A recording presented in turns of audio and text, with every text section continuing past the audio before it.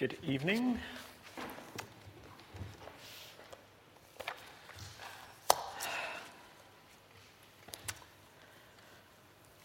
Okay, so we're in John chapter 2, verse 1 to 11. So if you open up, that would be really great.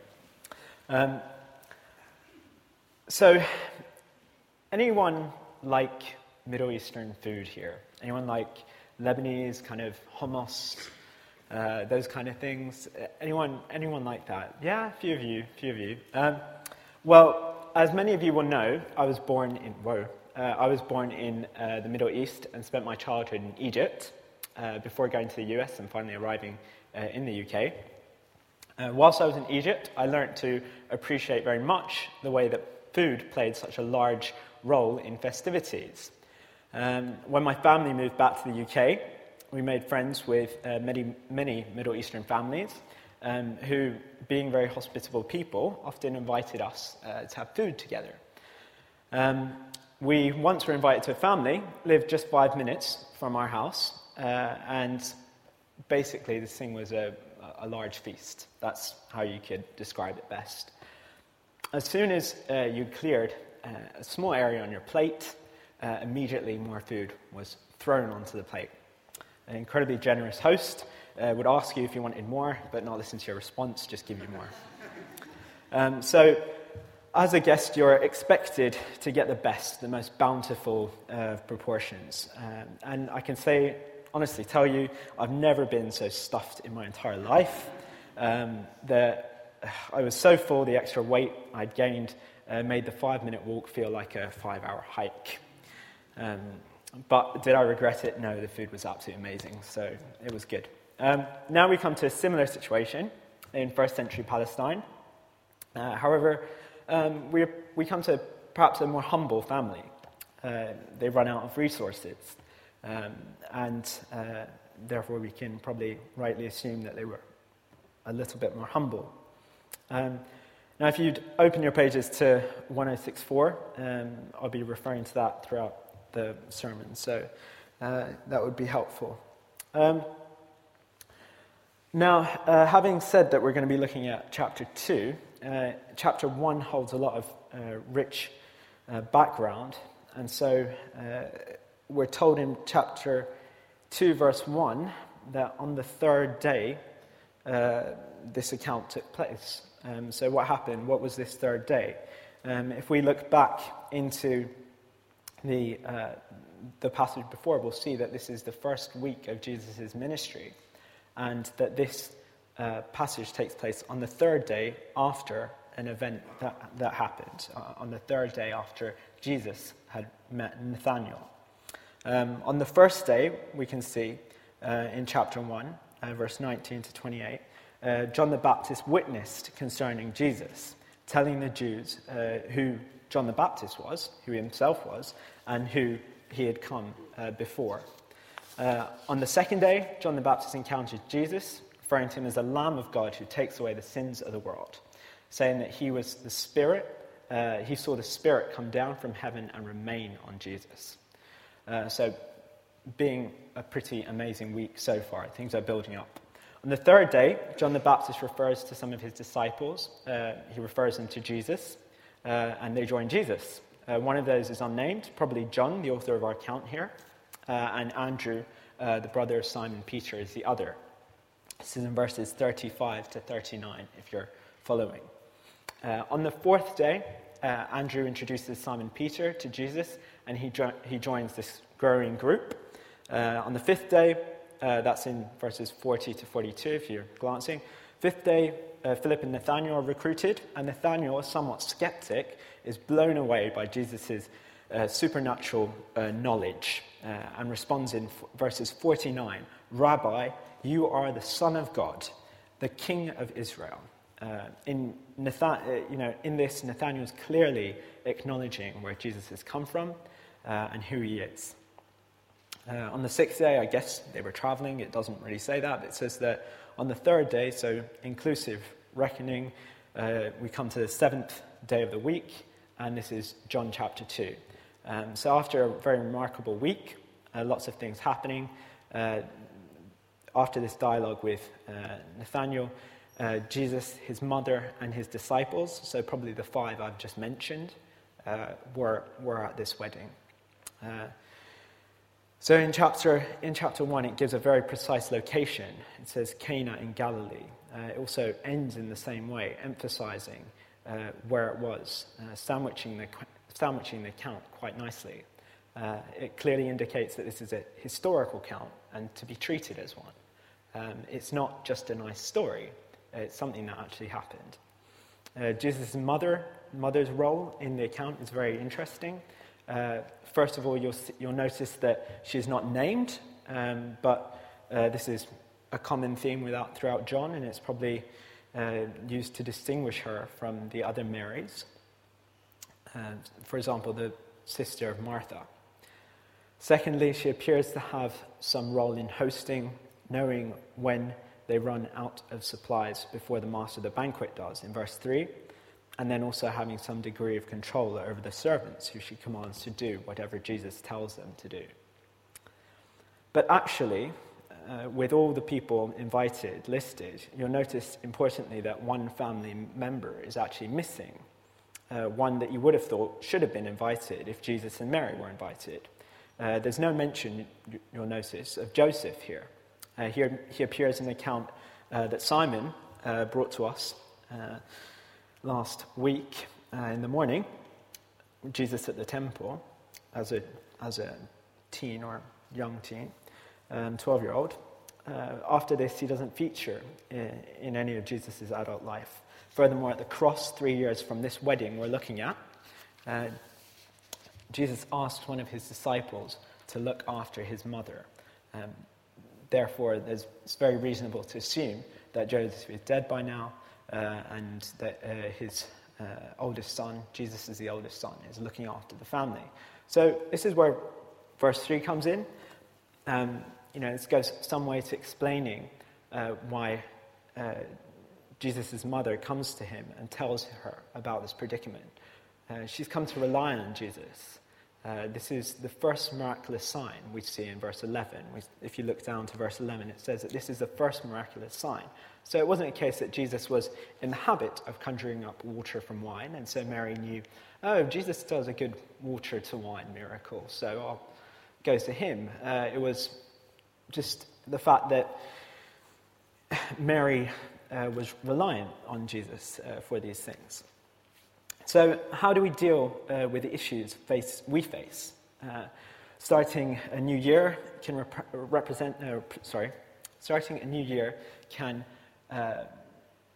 present us with a number of challenges. Maybe you're out of a job or have other mountains to climb. You can trust Jesus with these problems, and that's what this passage is saying, I believe. You might not get the exact answer you're hoping for, as Mary got a rather strange answer, we'll see. But still, he will come through. And then the fact that this was the first miracle that he did, this should highlight the significance of the miracle. Why has he done a miracle now? Why has he chosen to do that now? Why in Cana? And what does this miraculous sign mean? The exchange between Jesus and his mother, and then the miracle itself, works to show us why Jesus did what he did here. And so that's what I'll be looking at. First, the interaction, and then the miracle itself. Certainly, Jesus' response to his mother's question would suggest that there's more depth to what is being said than one first imagines. First, this strikes us as a rather ludicrous answer. If we look down at the text, so she asks him, she says they have no more wine. Jesus responds, "Dear woman, why do you involve me? My time has not yet come." So it's a bit strange, it's a bit weird. They've run out of supplies, and Jesus is saying this. Well, I'd say Jesus often spoke in this way, detecting more symbolism in what was said than what the speaker first envisaged. So there's, on a symbolic level, there's a lot of richness in what is being said.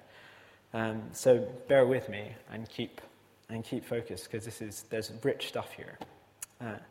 On a symbolic level, then, the Old Testament often speaks of wine, linking wine with joy and God's blessings.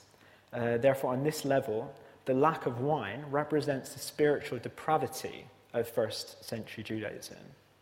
A point that we will return to when we look at the miracle, and specifically the jars used for the rites of purification, or ceremonial washing as it is in the church translation. Similarly, Don Carson, a theologian, notes that Jesus remembers the Old Testament prophets characterized the Messianic age, the time when one anointed by God would come to save Israel, would be an age where wine flowed liberally. There are numerous references to this. You might like to note some of these down. So one of them is Hosea 14:7. Another is Amos 9:13-14. And another is Jeremiah 31:12-14. And if you actually just quickly turn to Jeremiah reference there, Jeremiah 31:12-14, it should be on page 792 in the church Bibles. That's my yellow slip gone.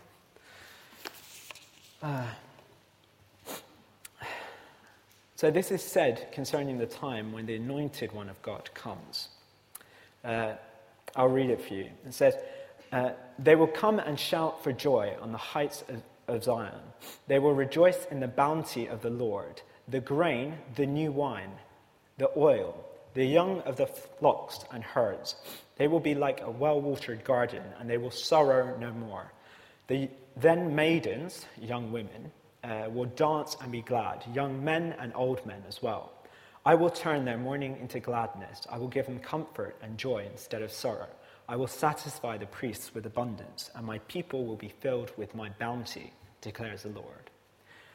So, then if we treat this wine as characterizing the arrival of this new period, which the Jews were waiting for, then Jesus is taking this hour and inextricably he's linking it to himself. He's saying, my hour, my time has not yet come. The hour of great abundance has not yet been brought in. So this hour, this time or hour, I think hour is probably a better translation. It's not what's used here, but it's maybe a better way of talking about it.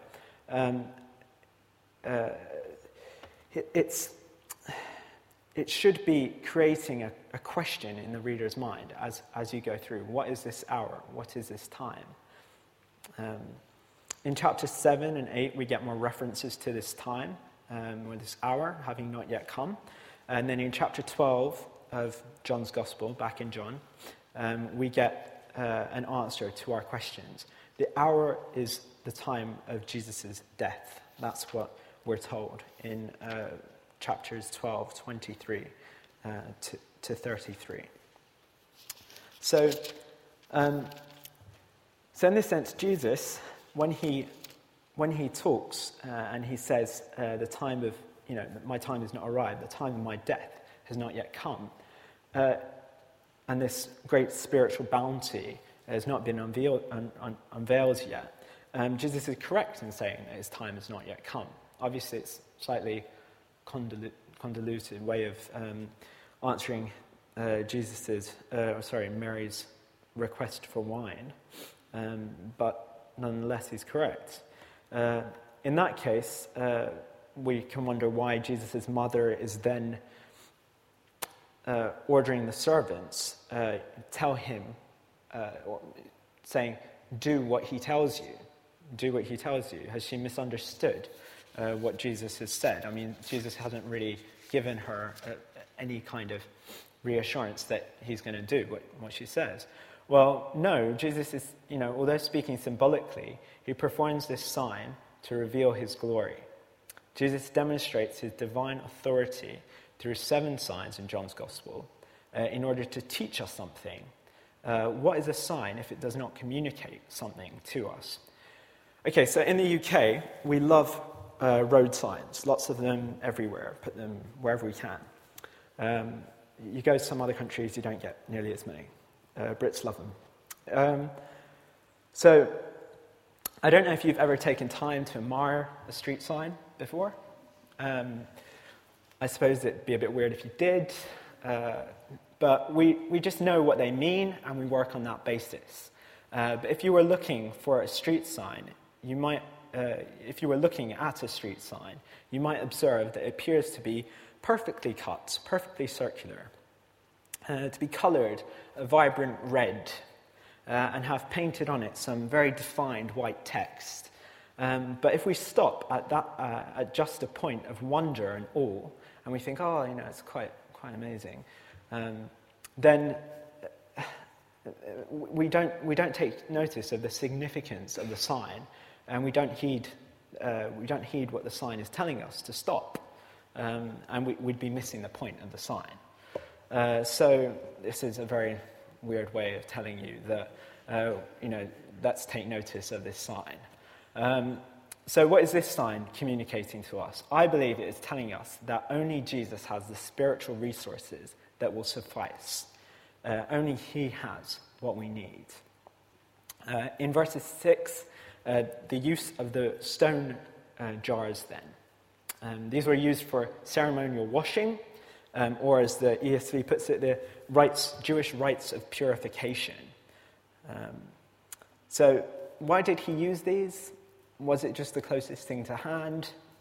Did he just know that he was going to produce that much wine, so he needed those? You could carry on questioning. I don't think it was that offhand. I think he meant something with it. So even with so in verse 7, the filling of the jars with water, I would say it represents the old Jewish order, which Jesus had come to replace. He's come to replace it with something much better, and that is wine. And what they needed at the time. It's not just wine. It's not just the fact that he came to bring wine. He did come to bring wine, but it's what they needed as well.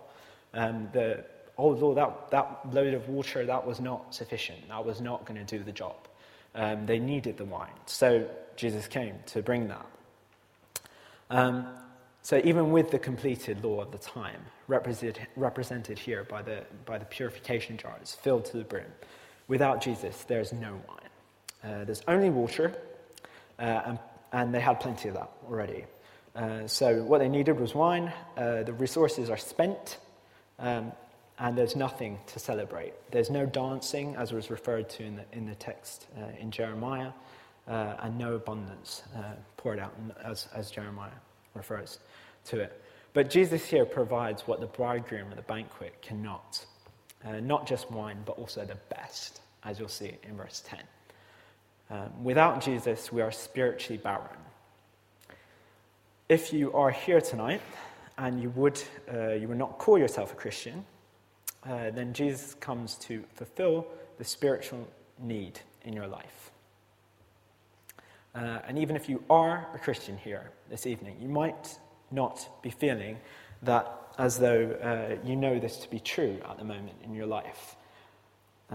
You might have tough circumstances facing you tomorrow at work. Be reassured. Jesus' resources are bountiful. They're infinite. And they will never run out. No matter what the difficulty is that you face,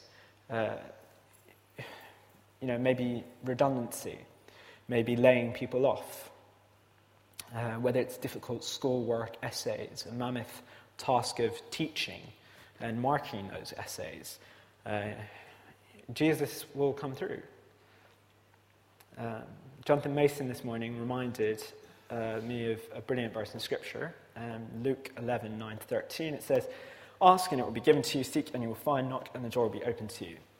Which of you fathers, if your son asks for a fish, will instead of a fish give him a snake? Or if he asks for an egg, will give him a scorpion? If you then, who are evil, know how to give good gifts to your children, how much more will the Heavenly Father give the Holy Spirit to those who ask him?" So back to John and his closing remarks in verse 11. This was the first sign. This was first of Jesus' miraculous signs revealing his glory.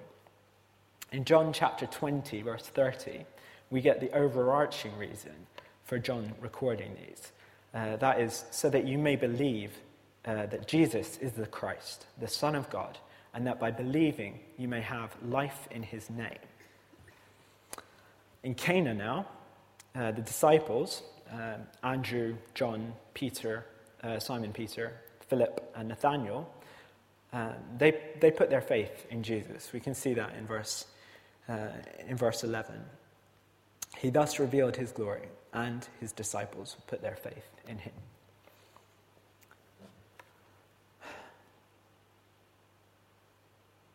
They saw this sign that we talked about. They perceived Jesus' glory behind the sign, and they put their faith in him, or believed in his name. Now, what is your response to this sign? Is it simply that you think you'd like Jesus because he appears to be rather handy in a tight spot? Or maybe you're just blown away by this super cool happening, this absolutely amazing supernatural experience. You think it's pretty cool. Or maybe you've heard this preached on 1,000 times, so you've kind of tuned out. Well, if any of those fit in with what you're feeling, listen, because this is important, I believe. The message behind this sign is that we can put our trust in Jesus' infinite spiritual resources. He will not fail us. So whatever wells you draw from, they will not meet that need. The resources that are there will run out and will fail you. In your work, you might lose your job. You might fail to meet the expectations of your managers. Your job might disappear as technology develops and renders your services useless or unnecessary. Friends, although great, will fail you. The greatest of friendships are not as firm as Jesus' commitment to us. Family will divide. Maybe your kids will go and be missionaries in Egypt, or simply abandon you for university. Your parents will decide that now that you're old enough to care for yourself, they can work more and progress further in their careers. Families break down, and that's tough. Jesus, he has the resources which you need to pull on in these hard times. So the message tonight is this. Be encouraged. Jesus' resources are infinite. Ours are finite. But his will never cease. Make your New Year's resolution to spend more quality time with Jesus. And keep this New Year's resolution. Don't do like all the other ones. And do this in different ways, through his word, through meeting God in his word, through music, through art, through prayer, in order to draw from his abundance, because he has an abundance. We can tap into that. And stop putting your hope in those other things, and instead put your hope and your faith in Jesus. Only he has the limitless wine you need to keep going. So let me pray.